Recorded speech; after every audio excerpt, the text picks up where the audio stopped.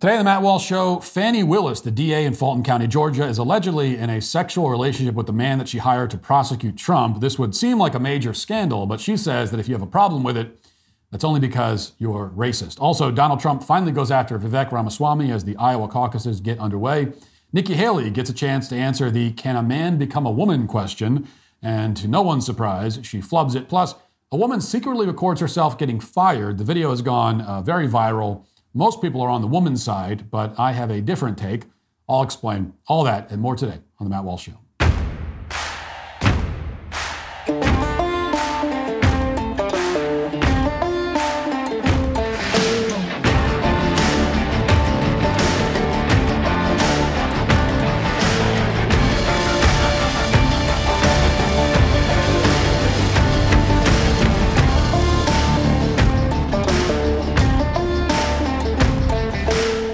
If there's one thing that matters most to me in this life, it's those I love. And thanks to my friends at Pure Talk, they are beating today's inflation and making it easier to connect with those important people in your life. If you're like me, there's not a day that goes by that I don't call or text someone I care about.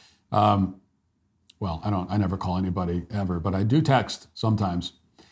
It'll take 3.5 weeks before I respond to it, but I do respond. Anyway, don't think about me. Think about Pure Talk. Pure Talk gives you phenomenal coverage on America's most dependable 5G network. It's the same coverage you know and love, but for half the price of the other guys. With unlimited plans starting at just $20 a month, the average family saves almost $1,000 a year.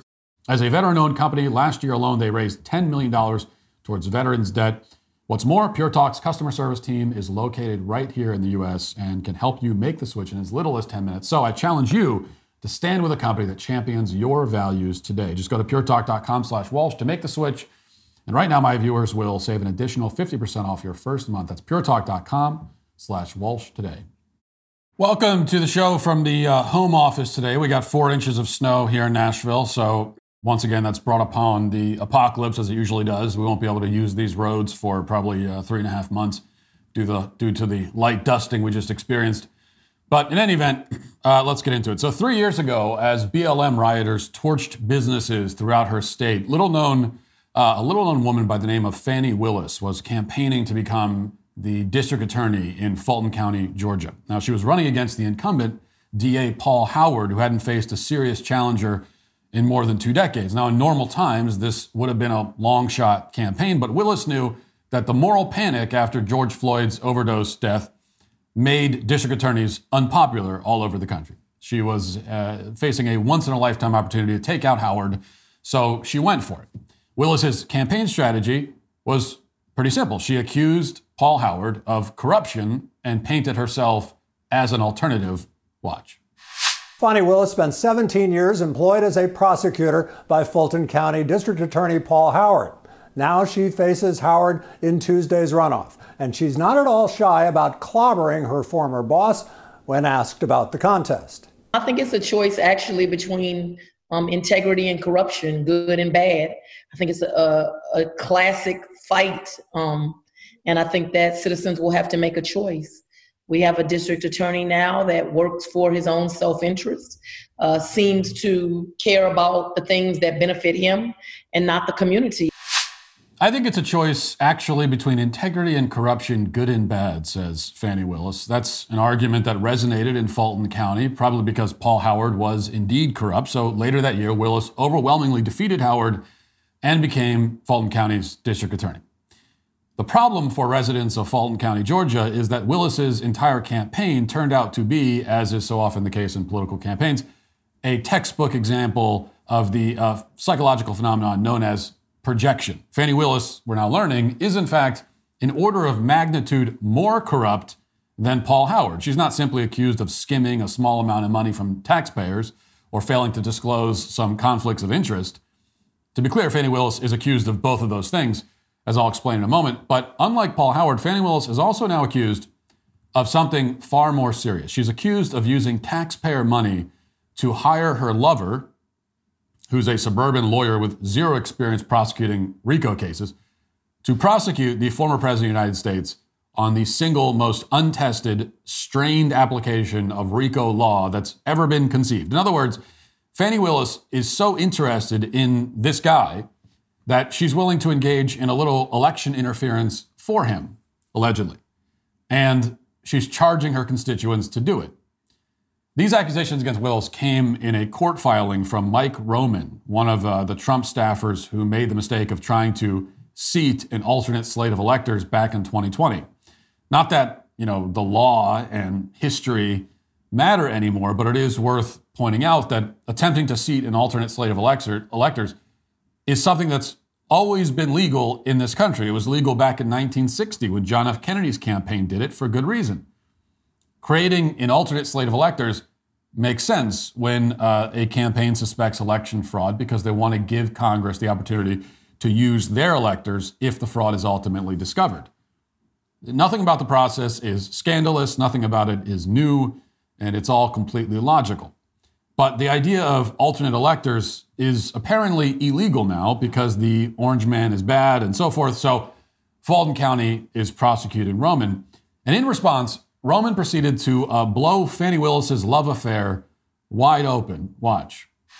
Explosive allegations tonight from one of former President Donald Trump's co-defendants right here in Georgia. He has some pretty bold claims about Fulton County District Attorney Fani Willis. Atlanta News First anchor Tori Cooper has been digging through that court filing. So, Tori, what are they actually claiming here? Well, tonight, former Trump campaign staffer Michael Roman and his attorney Ashley Merchant are claiming District Attorney Fani Willis had an inappropriate and romantic relationship with the top prosecutor in the case, Nathan Wade. In this new court filing obtained by Atlanta News First, Michael Roman and his attorneys are accusing the Fulton County DA Fani Willis and Special Prosecutor Nathan Wade of having an inappropriate and romantic relationship and that the two benefited from it. The suit claims Willis and Wade took lavish vacations together and that he used part of his salary from the DA's office to travel with Willis. Roman's attorney claims they discovered that the two went on trips together, quote, outside of court filings. The suit goes on to claim the relationship began before Wade was appointed to the case.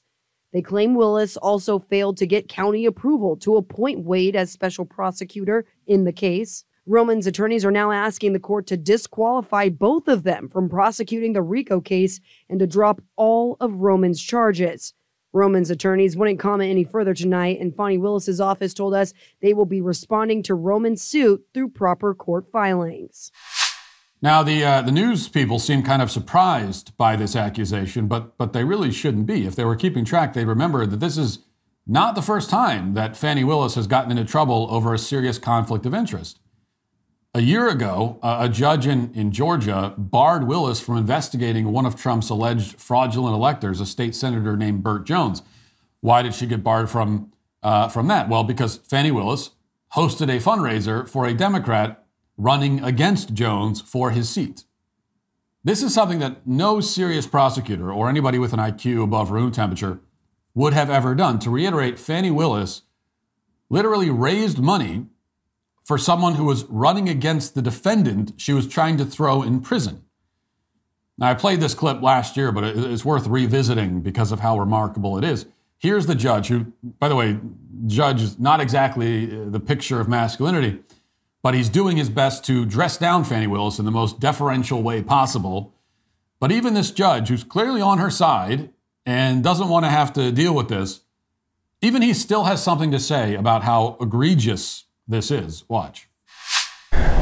Using the title of your office and having on social media that you, as this political office holder, are holding a fundraiser for the opponent of someone that this political office is investigating. I don't know that it's an actual conflict, but I use that phrase, what were you thinking? Where the prosecutor thought I could prosecute the co-defendant of someone I defended. It's a what are you thinking moment. The optics are horrific.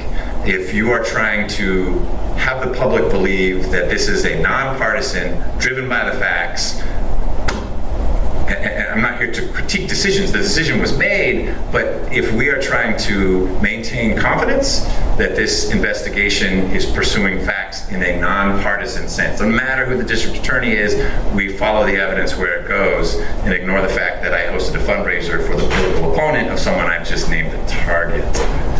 That strikes me as problematic. So like I said, the judge doesn't exactly lay the hammer down. He could have been a lot more forthright, shall we say. But in his own wishy-washy way, even he is shocked by her behavior. And this is the moment that Willis should have been disqualified from prosecuting any of these Trump criminal cases. Frankly, she should have been investigated by the state bar and maybe suspended from practicing law. It was that bad. But she wasn't. She got this milquetoast, effeminate scolding, and she was allowed to continue making a complete mockery of the judicial system, and that's exactly what she's done. To be clear, yes, Mike Roman's accusations against Fani Willis are unproven as of now, but they were made public last week, and Willis remained silent at the time. This is the kind of thing that you'd think a prosecutor would immediately deny. I mean, if it's not true, then there's no reason to not come out and say, that's not true, that's totally made up, you're insane. But she didn't say that. Instead, Willis waited until Sunday to address Roman's accusations, and she chose to deliver her remarks addressing this claim of a major scandal. She chose to address it not in front of the press, who could have asked her some follow-up questions, not that the press necessarily would have even done that, but instead she chose to address it in front of a sympathetic audience at a black church in Atlanta. At no point in her speech, which lasted more than 30 minutes, and we'll look at a few clips of it, at no point did Willis deny the accusations against her, which is effectively the same as admitting that they're true. Instead, she launched into maybe the single most brazen attempt to play the race card in the history of this country. I mean, this is one of the worst. I know that's saying something. This is somehow even worse than Claudine Gay saying you're racist if you care about plagiarism. It's even more preposterous than Marion Barry, the former D.C. mayor, implying that you hate black people if you're upset that he's on camera buying crack in hotel rooms. Somehow it's even more obnoxious and egregious than any of that. Just watch and marvel at this. But dear God, are you listening? Why does Commissioner Thorne and so many others question my decision in a special counsel? Lord, your flawed, hard-headed, and imperfect child, I'm a little confused. I appointed 3 special counsel, as is my right to do, paid them all the same hourly rate. They only attacked 1. I hired 1 white woman, a good personal friend and great lawyer, a superstar, I tell you. I hired 1 white man, brilliant, my friend, and a great lawyer. And I hired 1 black man, another superstar, a great friend, and a great lawyer. Oh Lord, they gonna be mad when I call them out on this nonsense. First thing they say, oh, she gonna play the race card now. But no, God, isn't it them who's playing the race card when they only question 1? This is the kind of race card gambit that you very rarely see. This is like trying to shoot the moon. Here you have the person who's playing the race card trying to imply that you're playing the race card by noticing that she's playing the race card. So she's playing, to mix our card game analogy, she's playing kind of the reverse racism Uno card. It's astonishing to watch, mainly because it makes absolutely no sense whatsoever. The sheer incoherence is incredible to behold. Her argument appears to be that she hired 3 special prosecutors and 2 of them are white, and everybody's upset about the black guy. So clearly everybody is racist. But she's just not going to mention the accusation that she's having sex with the black guy. Like, that's the thing that makes the black guy notable over the white guys. She's not having sex with the white guys, she's having sex with the black guy. And she's the one who chose the black guy to have sex with. If anyone's guilty of discrimination, it's like she's the one who chose to have the affair with that guy, not the other guys. And that's the issue here. But, all of that is completely immaterial, according to Fani Willis. She's also not going to talk about, how this job has made this special prosecutor hundreds of thousands of dollars in taxpayer money that he has reportedly used to take Fani Willis on vacations to the Caribbean and Napa Valley. It's hard to believe, but somehow Willis has managed to, with this scandal and her response to it, she's managed to discredit a prosecution that nobody ever took seriously to begin with. Like she has managed to divide by zero. She has removed credibility from something that had none to begin with. I mean, nobody ever seriously believed that the brilliant legal scholars working in the government in Fulton County, Georgia, were going to be able to prosecute a RICO case against the presidential frontrunner for the crime of challenging election results. Everyone knew it would be a disaster, but even given those low expectations, Willis has managed to impressively tank her case even further. And by the end of this, the prosecutors might be the ones going to jail, or they should be. But Willis appears to be too stupid to realize that, at least as of now. So she just kept on talking. Listen. You cannot expect black women to be perfect and save the world. The Lord is completing us. We are not perfect. We need your prayers. We need to be allowed to stumble. We need grace. With that kind of support, we will move mountains and do Jesus' will, stumbling all the way. Now, put aside the implication that that it's the will of God to have Donald Trump arrested.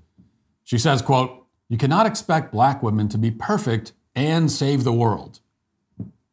But of course, nobody expects or is asking for either of those things. And what you hear here, this is one of the most bizarre fantasies on the left, which is that black women are somehow especially persecuted, while also being especially gifted and courageous and heroic. But the reality, of course, is that black women are not persecuted at all. In fact, they're among the least persecuted and oppressed people in the world, in the history of the world. In fact, they're given preferential treatment in virtually every aspect of American life, in the media, corporate hiring, college admissions. The intersectional math, the victim hierarchy works wildly in their favor. Willis got, 1 million positive profiles in the media simply for being a black woman who's prosecuting Donald Trump. And everybody knows this, which is why people like Willis constantly have to remind us that they're victims. So the whole speech went on like this. A few minutes later, after some more self-pity, Fani Willis reiterated that God wants her to prosecute the presidential frontrunner. She kind of sneaks that in every now and then she goes back to self-pity. Listen. I'm here to tell you something, and it may make some of y'all a little uncomfortable. God's using ordinary people to do extraordinary things. I come real regular. In fact, when I meet people, that's what they say. Real regular, you don't have no airs about yourself. And I say, well, how can I come from regular folk. I ain't got no pedigree. I'm not a member of any of those elite organizations. And one more thing, I'm as flawed as they come. But there is something special about me. It's my willingness to love people. I love people of every political party, different viewpoints, different races, different sexualities. And one thing you will come to learn about me is I make sure everyone else is good, and sometimes I'm not. Fani Willis is a great person, says Fani Willis. She's also really humble and she's grounded. Oh, and she's carrying on God's plan to take out the political enemies of the Democratic Party. Any questions? Well, no, of course there's no questions. She deliberately addressed this in a venue where there are no questions allowed. In fact, she went to a venue where people literally shout amen. That's where she decided to go to talk about this major scandal. Now, it's worth pausing for a moment just to emphasize that Willis is not an exception on the left. You know, she's not the only prominent leftist to make a mockery of Christianity like this. Remember, it was the governor of New York who went to a church and told Christian worshipers that, quote, God wants you to be vaccinated. And now we have Fani Willis telling us that God wants to incarcerate the GOP presidential frontrunner. And the enemies of the faith always do this. They can't help themselves. They desperately want to use Christian beliefs to advance their cause, even as they hate Christians. And you know, every time it comes off as hammy and laughable and incredibly cynical and transparent. They think that if they bastardize Christianity through politics, they can use the faith to control Christians. Fannie Willis knows she has no defense for what she's done. But instead of taking ownership for it, which is what Christians would tell you to do, yes, as Christians, we believe no human being is perfect. We believe in mercy. We believe in forgiveness. But we also know that there's no forgiveness without repentance. And we're not hearing any repentance from her, far from it.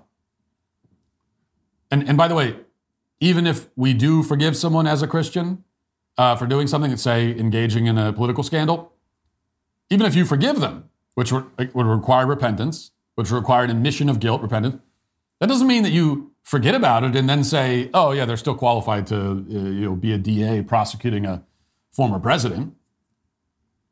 Of course not. So she's trying to invoke Christianity while understanding nothing about it. I mean, it's doubtful she's ever opened a Bible in her entire life, right? She doesn't know. She probably couldn't list the gospel. She probably thinks that Pontius Pilate was like an airline captain, okay?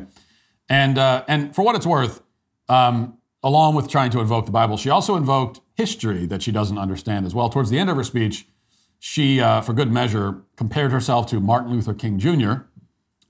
Watch. See, Dr. King was an extremely special, brilliant, godly man. But he was just a man. And his journey was full of mistakes, pitfalls, pain, and ugliness. Despite all of that, he overcame those things and he changed the entire world. See, I know we are at a time of history when they want to throw away books and not talk about history. Some of y'all may have forgotten when Dr. King was alive, he was attacked for his stance on the Vietnam War. Some of y'all might have forgotten that scandal the FBI tried to do on personal indiscretions they alleged. Some of y'all forgot that.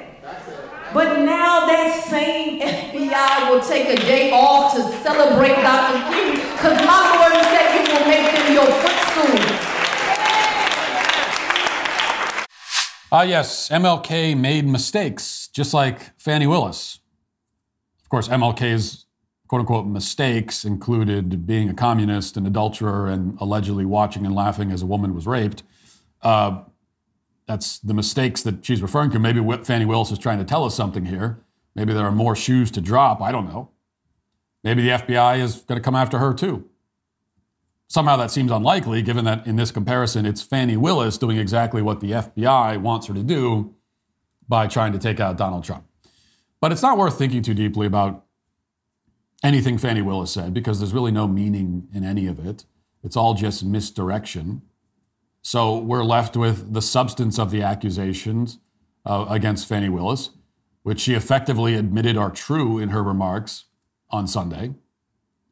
You know, when someone accuses you of something and you don't deny it and instead you say, hey, nobody's perfect, well, like that's as close as you can come to admitting it without admitting it. And what this means is that the Fulton County prosecution of Donald Trump isn't just politically motivated. It's not just completely meritless on the law. We knew that already. What's new is that this prosecution, which again is the prosecution of the leading candidate for the President of the United States, is also motivated by a corrupt prosecutor's desire to shower her boyfriend with vacations to the Caribbean and Napa Valley, and also shower herself with those things by extension. And that's what these people mean when they say that they're defending democracy. This is what they mean when they accuse you of racism, when they invoke MLK and the Bible. They don't understand or believe anything they're saying. And that's been obvious to anyone who's been paying attention for years. And now, thanks to yesterday's performance by Fannie Willis, it's hopefully obvious to everyone. Now let's get to our 5 headlines.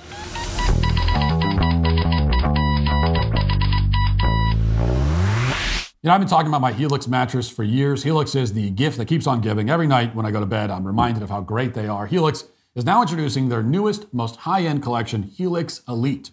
Helix Elite harnesses years of extensive mattress expertise to offer a truly elevated sleep experience. This collection includes 6 different mattress models, each tailored for specific sleep positions and firmness preferences.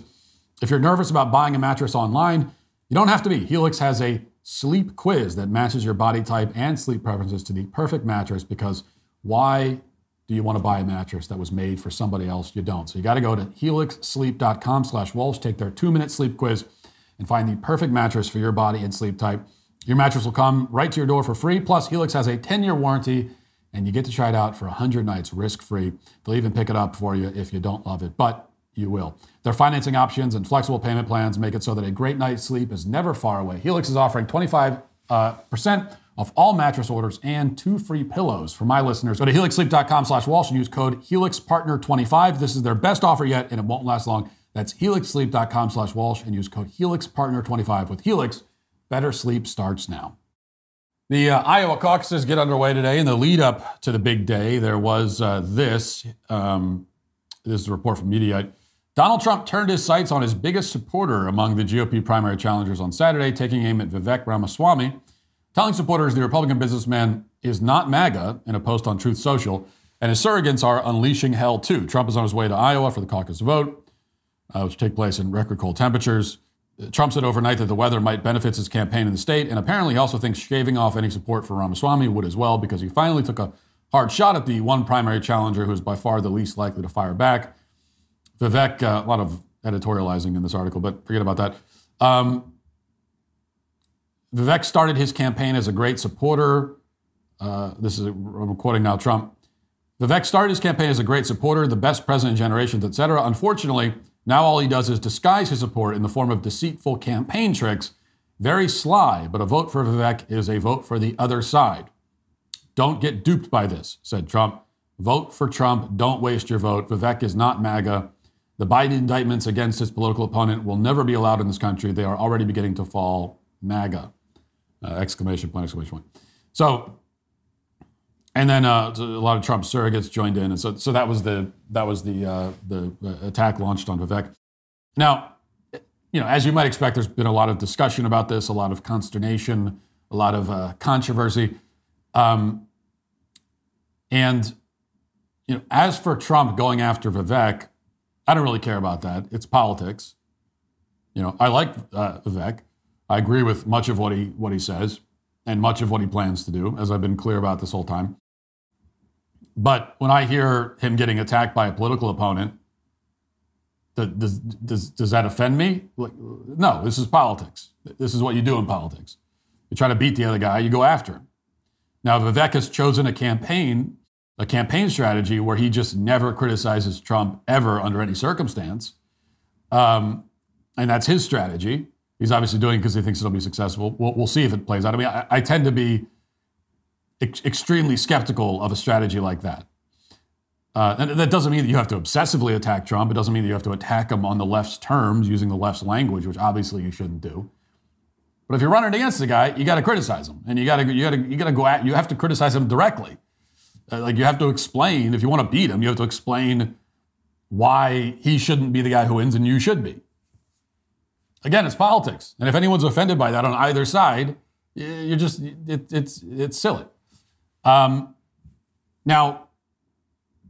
and if you thought that Trump would permanently remain on friendly terms with his political opponent, well, then I don't know what to say to you. I mean, naive is a word that is not strong enough to describe you in that case. But here's what I will say, though. I noticed on social media, as many people noticed, that lots of previous fans of Vivek suddenly, in that moment, as soon as Trump gave his marching orders, turned on him. Like lots of people who thought that Vivek was great suddenly decided that he's awful. And if you're one of those people, that says a lot more about you than it does about either of those guys. If you're prepared to actually change your opinion about someone or something in a split second, switching on a dime because a politician told you to, then that's truly pathetic. Now, to be clear, I'm not saying that all Trump supporters made this switch. In fact, from what I can tell, just a casual look on social media from what I could see would show that most Trump supporters have been saying, hey, I still like Vivek. I'm voting for Trump, but I still like Vivek. I've seen a lot of that. And that is a perfectly reasonable way of responding. But I have seen some who, literally in the span of like an hour, went from loving the guy to hating him. And there has also been that. That is a surrendering of your critical thinking capacity. That is like outsourcing it to someone else, which is never a good idea, no matter who that other person is. So that doesn't mean that your opinion of Vivek can't change, right? Your opinion of any politician should actually change depending on circumstance. It depends on like what they're doing and saying. So you should be prepared to change your opinion of any politician. But a sudden switch from he's great to he's horrible, he's not one of us, he's a traitor, like just like that, is really impossible to defend. All right. Speaking of impossible to defend, Nikki Haley spoke at a virtual event in Iowa.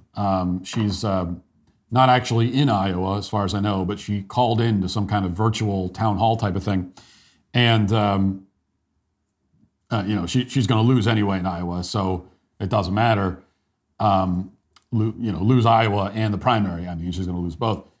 But in any case, there was one noteworthy moment. Someone asked Haley a question that she should have been prepared to answer. And she should have been prepared to answer because Trump was famously asked this same question, infamously asked this same question by Megyn Kelly not all that long ago. Also, it's a version of one of the most famous questions of this century, especially if you're on the right, which Nikki Haley supposedly is. So it's a question that you should at least have an answer for those reasons, and also because, most importantly, because it's a really easy question to answer. It's like the easiest question in the world to answer. And the question is, can a man become a woman? Which, of course, is an offshoot of what is a woman. And let's hear how Haley handled that. Go to our last question. John, you're live from Dubuque. Hi, Ambassador. Hi, John. A lot of the stuff that Trump does, and says really bothers me, and I'm concerned about it. One thing I saw him do was he said that, he had trouble answering the question, could a man become a woman? And I'm just wondering what your response to that question is. Now, can a man become a woman? There's been a lot that's been talked about when it comes to all of these roles and all of these issues. I strongly believe that we should not allow any gender change surgeries to anyone before the age of 18, period. Kids now can't get a tattoo until they're 18. We shouldn't have them permanently change their body until they're 18. And that includes puberty blockers. That includes any sort of hormones that would do that. After the age of 18, we want to make sure people can live any way they want to live. I don't think government needs to be in control of anybody's life. You go live the way you want to live. You should be free to live the way you want to live. And government and everybody else should stay out of your way. But prior to 18, it is an important time, especially when you're going through your teenage years, that can be confusing. I don't think we should ever in any way have any sort of permanent changes. But after 18, I'm not going to say anything. I think that, you always have to believe in freedom and allowing people to live the life the way they want to live. And if that's how they choose, then, I don't think government should have any say in that. Now, I'll say the same thing on this that I said when Trump dropped the ball on this question. When somebody asks, can a man become a woman? It's okay to give a long answer and elaborate. But the first word in your answer should be no. Now, if the first word is hell, because the second word is no, well, that's fine too. But the first thing you should be able to do is definitively and with no equivocation declare that a man is not a woman and can never become one. It's not a hard question. It's not a trick question. It's not a difficult or confusing question. And your ability to answer the question does matter a lot. If you cannot speak honestly about an issue as simple and clear as this, if you are so cowed and intimidated that you will pretend not to understand basic biological realities, if you are this beholden to the radical LGBT lobby, that means you can't be trusted as a leader. I mean, like take two people, right? Just like two generic people. You know nothing about either of them. They're both running for political office. And one is asked if a man can become a woman and immediately answers no. The other is asked the same question, then goes off on some lengthy tangent and doesn't answer the question at all. And now you have to decide which you will trust to be a clear, honest leader who acts with clarity and purpose regardless of the political winds, and you only have that to go on. Who are you going to choose based on that performance? Certainly not Nikki Haley. You know, and it's no surprise that Nikki Haley fails this test. And she fails it even though, you know, even while trying to present herself as this like no nonsense girl power, you know, she's going to go in there and break up the good old boys club and she's going to tell it like it is and all that kind of stuff. That's how she presents herself. And yet she gets this a basic question that, by the way, as a woman, she should be particularly ready to answer. Not because only women can know the answer, but because she should be especially eager to, you know, defend the dignity of womanhood, which, as we know, the trans agenda is constantly, you know, waging an assault on. So she's nothing but a fraud. No big surprise there, I suppose. Moving on to this, Fox News says the Federal Aviation Administration is actively recruiting workers who suffer severe intellectual disabilities, psychiatric problems, and other mental and physical conditions under a diversity and inclusion hiring initiative spelled out on the agency's website. The FAA's website states, targeted disabilities are those disabilities that the federal government, as a matter of policy, has identified for special emphasis in recruitment and hiring. They include hearing, vision, missing extremities, partial paralysis, complete paralysis, epilepsy, severe intellectual disability, psychiatric disability, and dwarfism. The initiative is part of the FAA's Diversity and Inclusion Hiring Plan, which says diversity is integral to achieving FAA's mission of ensuring safe and efficient travel across our nation and beyond. The FAA's website shows the agency's guidelines on diversity hiring were last updated on March 23rd, 2022. So this is part of their diversity efforts, is to get in people with disabilities. Now, in fairness, just so that we don't engage in any clickbait hyperbole here, this doesn't mean that United Airlines or Southwest is going to go and hire a blind, mentally disabled dwarf to be a commercial pilot. Now, I wouldn't be surprised if we get to that point, but that's not what this means, at least not yet. There are a lot of other jobs in the airline industry generally, a lot of other jobs in the FAA. And people who defend this policy or any DEI policy will argue that, you know, they still have the same hiring standards in place that they always have. So if they hire somebody with a physical disability or a psychiatric problem, that person is still going to have to pass all the same tests and demonstrate his fitness in the same way as anybody else, which means that if they get the job, then they're qualified. And that's the claim, right? That's the DEI defense.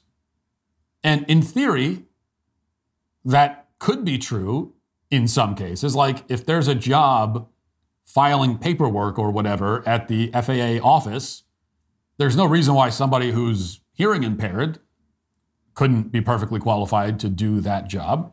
So in theory, someone who happens to fulfill a DEI quota doesn't need to be unqualified. In theory.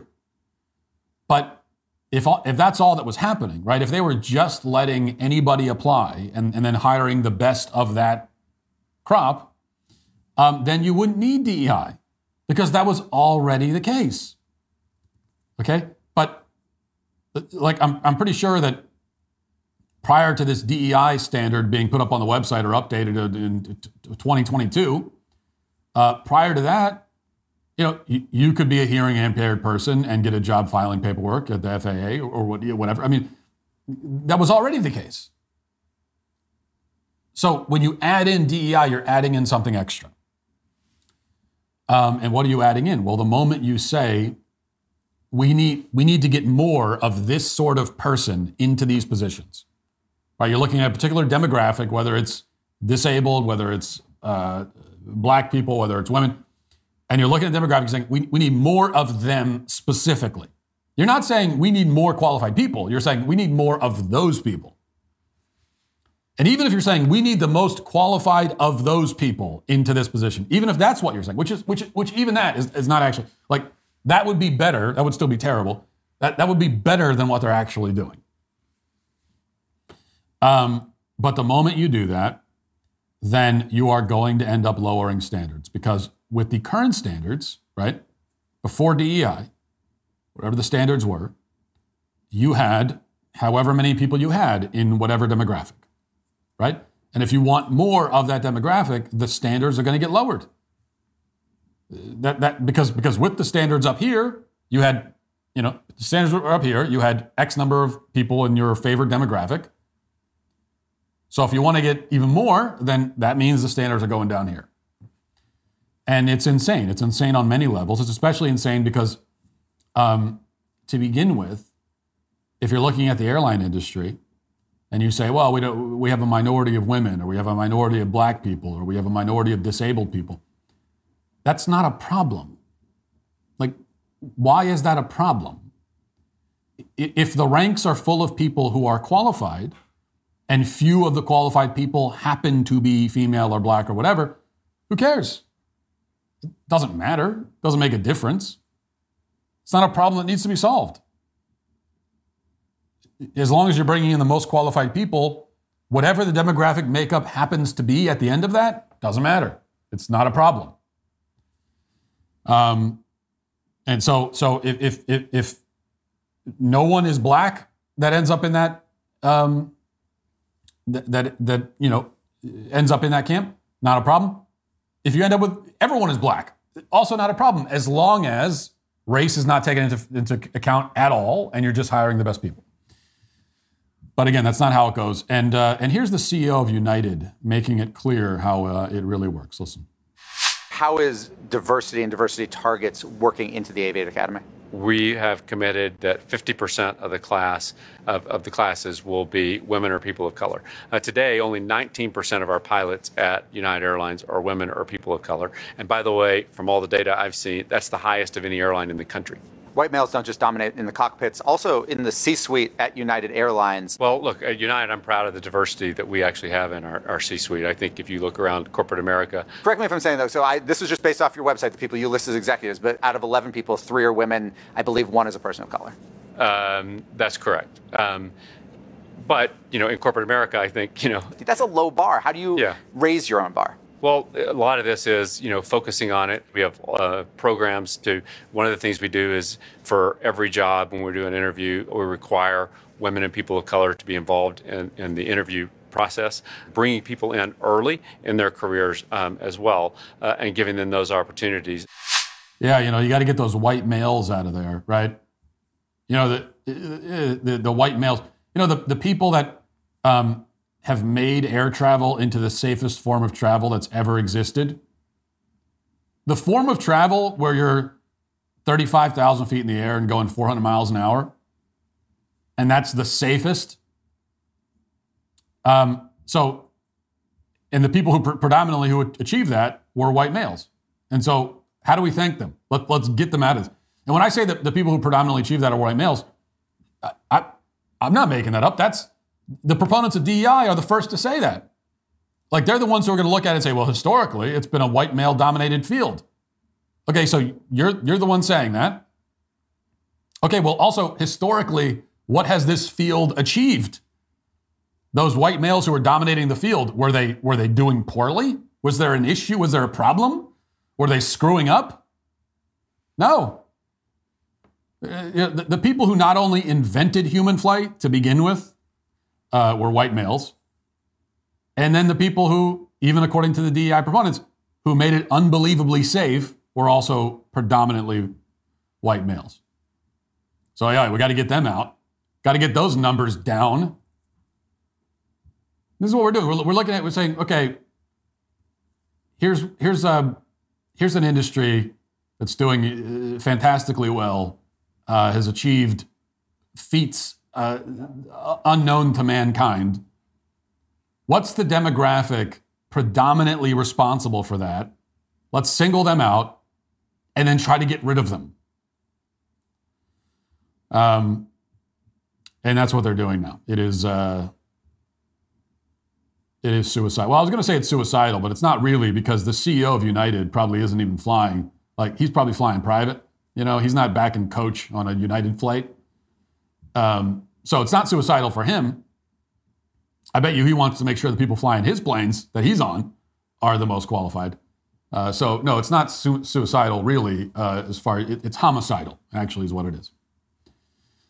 All right. Finally, a few days ago we talked about Lil Nas X and the blasphemous, sacrilegious promo campaign for his upcoming new single called J Christ, and I pointed out how the images of him on a cross and images of him taking shots of communion wine, etc., are indeed sacrilegious and disgusting. But, you know, on top of that, the whole thing is stale and played out. Pop stars have been trying to get attention by blaspheming Christianity for decades. There's nothing rebellious or interesting about it. And now the song is out. And I just want to play a quick clip, because the song that this is all supposed to promote, I think it kind of proves a point. But here's the song. Listen. Yeah, bust down chain, that was 30 bins. Bust down wrist, that's my bust down 30 inch. Walk up in the club, popping like it was double mint. Looking for a 10, we only settle when it's settlements. Let them slide, yeah. That wasn't quiet, yeah. Now I'm on a ride, yeah. I'm finna take it high, yeah. Okay, let them slide, yeah. That wasn't quiet, yeah. Tell them come outside, baby. We ain't tryna hide. I'm out, I'm ready. You know when I'm back, it's all for tape. You know that I'm ready for everything. You know what I play, it's all for caves. Easy out to something only I know. Is he about to hit him with the high, I know. Okay, so that's about enough of that. And look, again, sacrilegious, gross. The guy's a degenerate creep. All of that is true. But the music itself, is so incredibly bland and empty and vacuous that you can't even really be offended by it. Even though it is objectively offensive, you can't be offended because it's just nothing. And you listen to the lyrics, but bust down chain, that was 30 bands. Bust down wrist, match my bust down 30 inch. Walk up in the club, popping like it was double mint. Looking for a 10, we only settle when it's settlements. Now I'm on Mariah, I'm finna take it higher. Okay. I mean, this is not, it's not anything. Like these are not these are not even thoughts. It doesn't mean anything. And the words don't have any relation to the images on screen. Like, this guy's too stupid and too dead inside to actually write a song with a sacrilegious message. So he can communicate the sacrilegious stuff through the images in the music video. That's easy enough to do. And I'm sure if he could, he would love to write a song that is also sacrilegious, but he can't even do that because he's too stupid. He has the IQ of a grasshopper and he can't figure that out. So, you know what I always want to ask these people? Here's my question.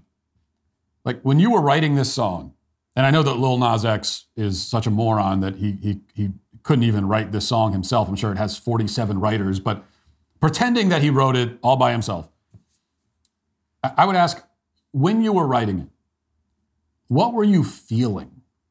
Right? Like, what emotion were you trying to convey? Okay, the most basic, most entry-level thing that a piece of art should be able to do is convey at least the emotion of the artist. Great art can do a whole lot more than just conveying an emotion, but at the very least, I should be able to listen to your song or read your poem or look at your painting or whatever and And I should be able to tell that when you composed this piece of art, you were feeling sad or happy or forlorn or anxious, or you were having feelings of awe, feelings of longing, feelings of love, feelings of hatred, maybe all of these things together. Art, at a minimum, should convey human emotion. It should at least be able to do that. But this crap, I mean, this stuff that passes for music, it doesn't even do that. There's no emotion in it. There's no feeling, there's no thought. So often, I guess my point is that very often we'll look at this kind of music and I will point out, that it's incoherent, there's no message, there's no, there's nothing. There's no kind of story being told. It's just a bunch of words. And that's true. But even below that, it's like it's worse than that, because on top of being intellectually incoherent, it's also emotionally incoherent. It would be possible. And in fact,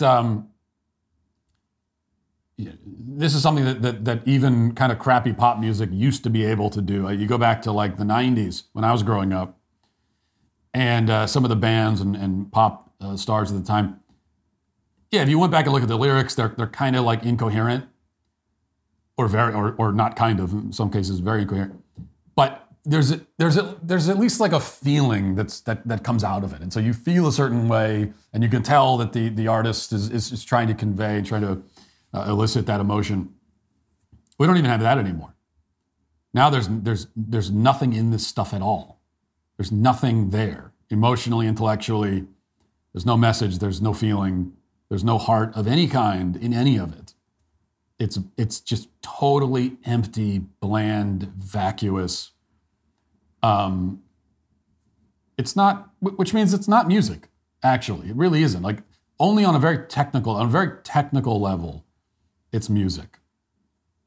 Maybe in the same way that, you could probably find, not probably, I mean, there are plenty of AIs out there and chatbots and so on that could write a poem, right? And it's really easy to find one that could do that. That would be, because on a technical level, you got stanzas, you got the structure of a poem, and so, yeah, an AI can compose one. But it's not really poetry, because it's not human. There's no poet there, right? You can't have, on a technical level, you can, but you can't have real poetry without a poet. And an AI is not a poet.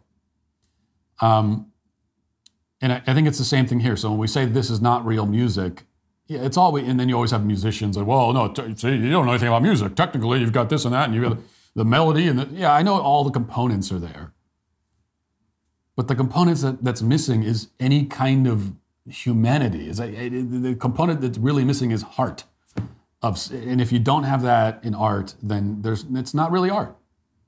It's just, it's sounds and words strung together to resemble something approaching art, but it's not actually that. Start the new year off knowing that you found the right life insurance to protect your family with Policy Genius. Policy Genius makes it easy to compare life insurance quotes from top companies and find your lowest price. Their licensed agents work for you, not the insurance companies. That means you can trust their guidance because they don't have an incentive to recommend one insurer over another. There are no added fees, and your personal information is kept private.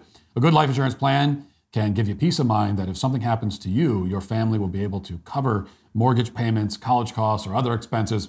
Life insurance through your workplace may not offer enough protection for your family's needs, and it won't follow you if you leave your job. Since life insurance typically gets more expensive as we age, now's the time to buy. Policy Genius makes the process so much easier. With Policy Genius, you can find life insurance policies that start at just $292 per year for $1 million of coverage. Some options offer a same-day approval and avoid unnecessary medical exams. Save time and money and give your family a financial safety net with Policy Genius. Head to policygenius.com/Walsh or click the link in the description to get your free life insurance quotes and see how much you could save. That's policygenius.com/Walsh. It's the signature razor from Jeremy's Razors, the Precision 5. Get one handle plus one blade cartridge kit for only $14.99. It's crafted with a luxurious tungsten handle, 5 welded steel blades, and a precision trimmer for a close, smooth shave around hairlines and hard-to-reach places.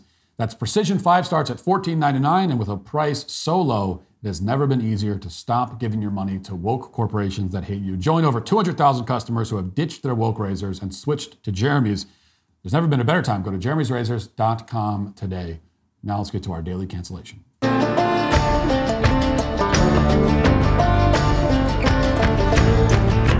Another daily cancellation, another viral video that everyone has an opinion about, and most of the opinions are wrong, as usual. And this time, it's a young lady named Brittany Peach, who recently secretly recorded, and posted a video of herself getting fired from her sales job with a tech company called Cloudflare.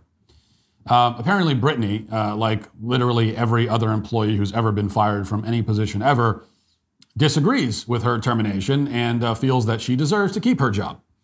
Her employer feels otherwise, and as it usually goes in this sort of situation, her employer's opinion on the matter prevails.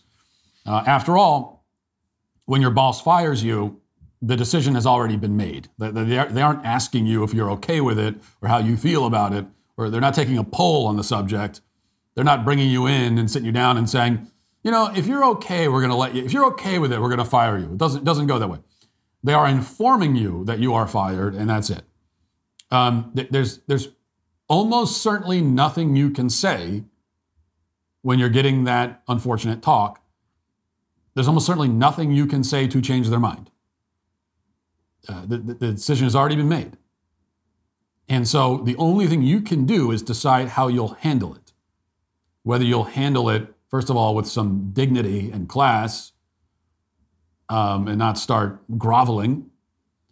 And also if you will respond in a way that will increase or decrease your chances of getting another job. This is, you know, it's actually, when you're getting fired, this is a big moment in your career. You know, it might be the end of this current job, but it's a pivotal moment in your career because whether or not you get a better job in the future will hinge in large part on how you respond in this moment, both in the moment and in the moments that come after.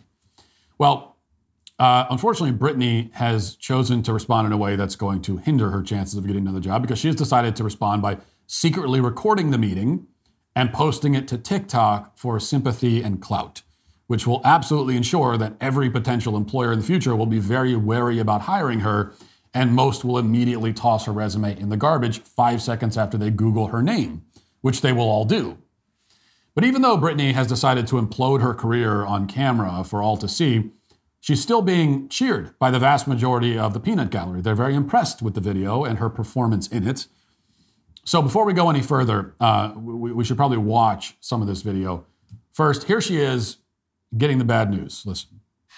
We finished our evaluations of 2023 performance. This is where you have not met Cloudflare expectations for performance. We've decided to part ways with you. Yeah, I'm gonna stop you right there. Sure. So I started August 25th. I've been on a 3-month ramp, and then it was 3 weeks of December, and then a week of Christmas, and then here we are. I have had the highest activity amongst my team. Since I've started, I have had 3 contracts out, done a really great job managing my deals up until the very end that decided not to close last minute.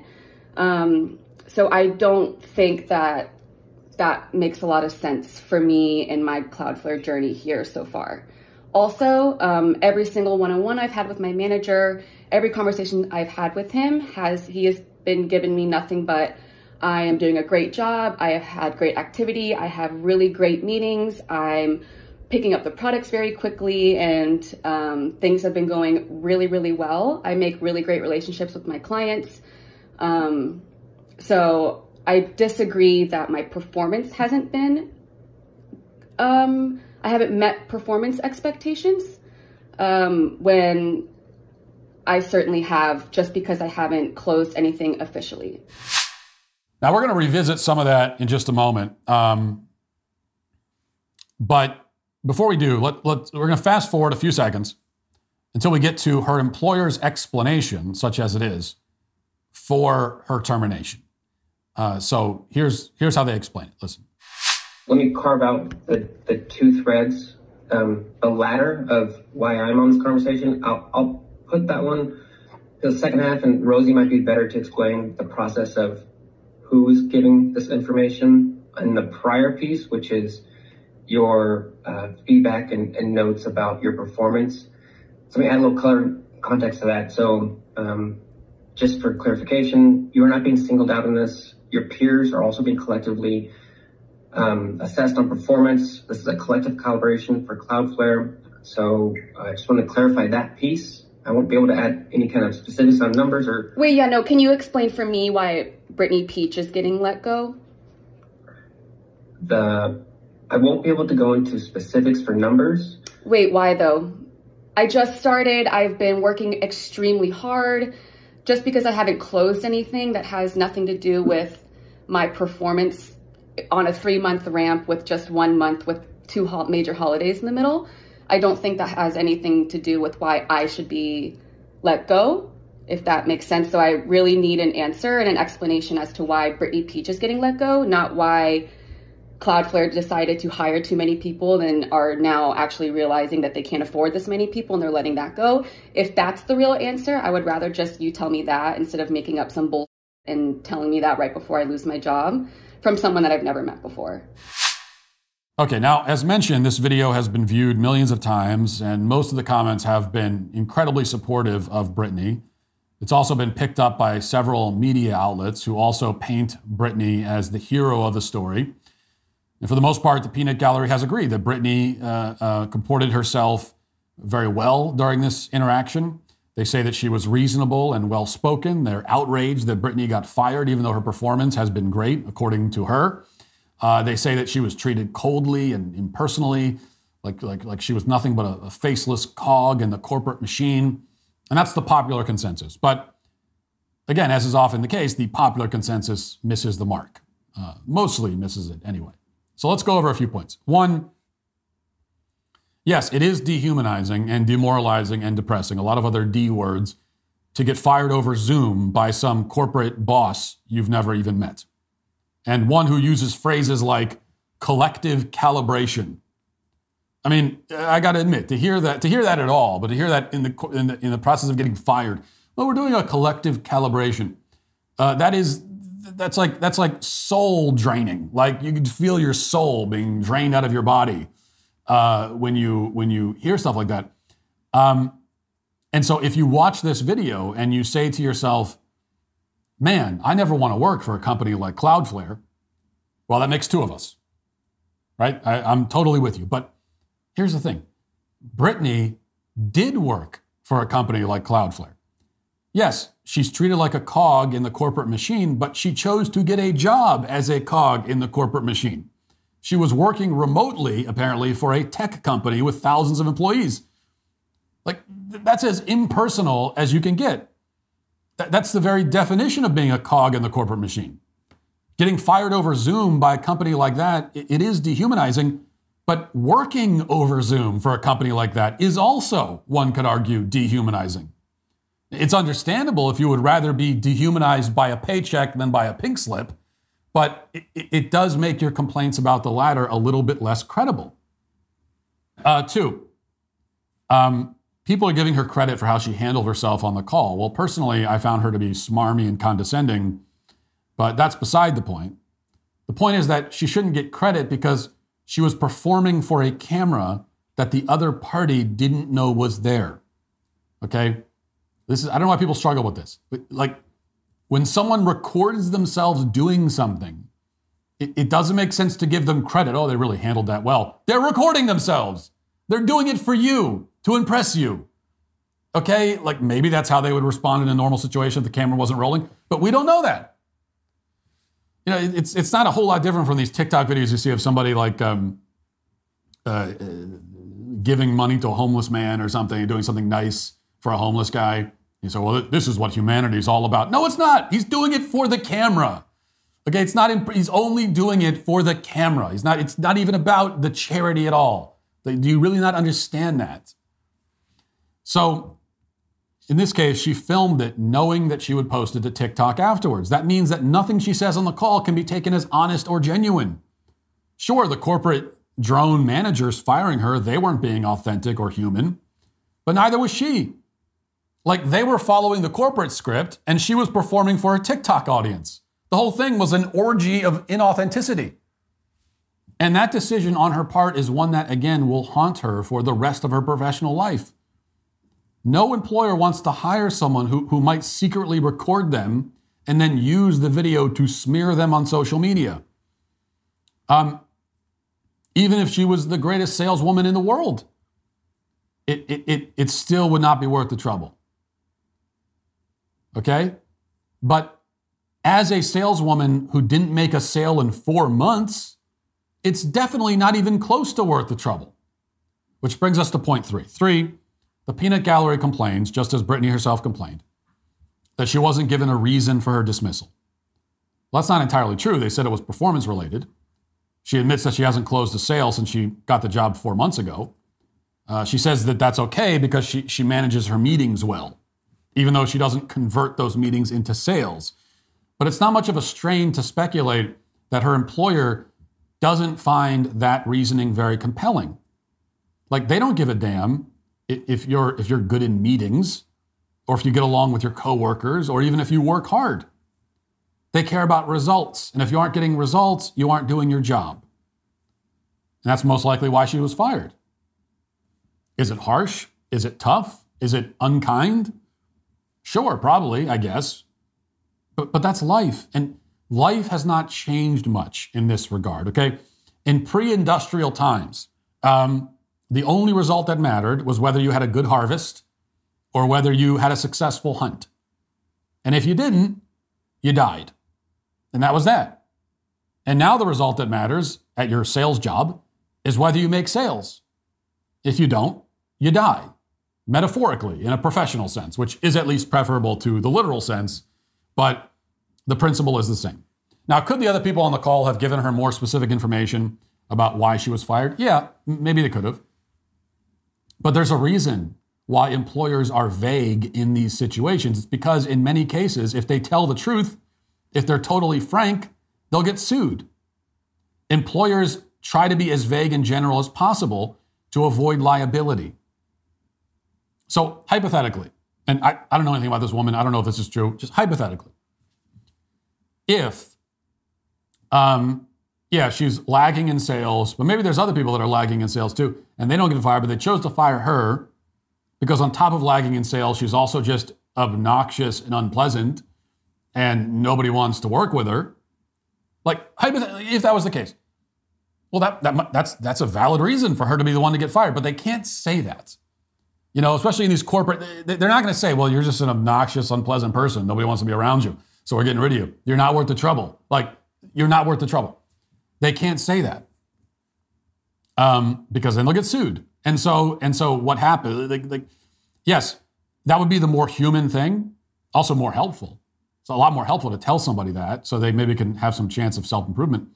But, the litigious society we live in means that just honesty goes out the window. Humanity goes out the window. And now, guess what?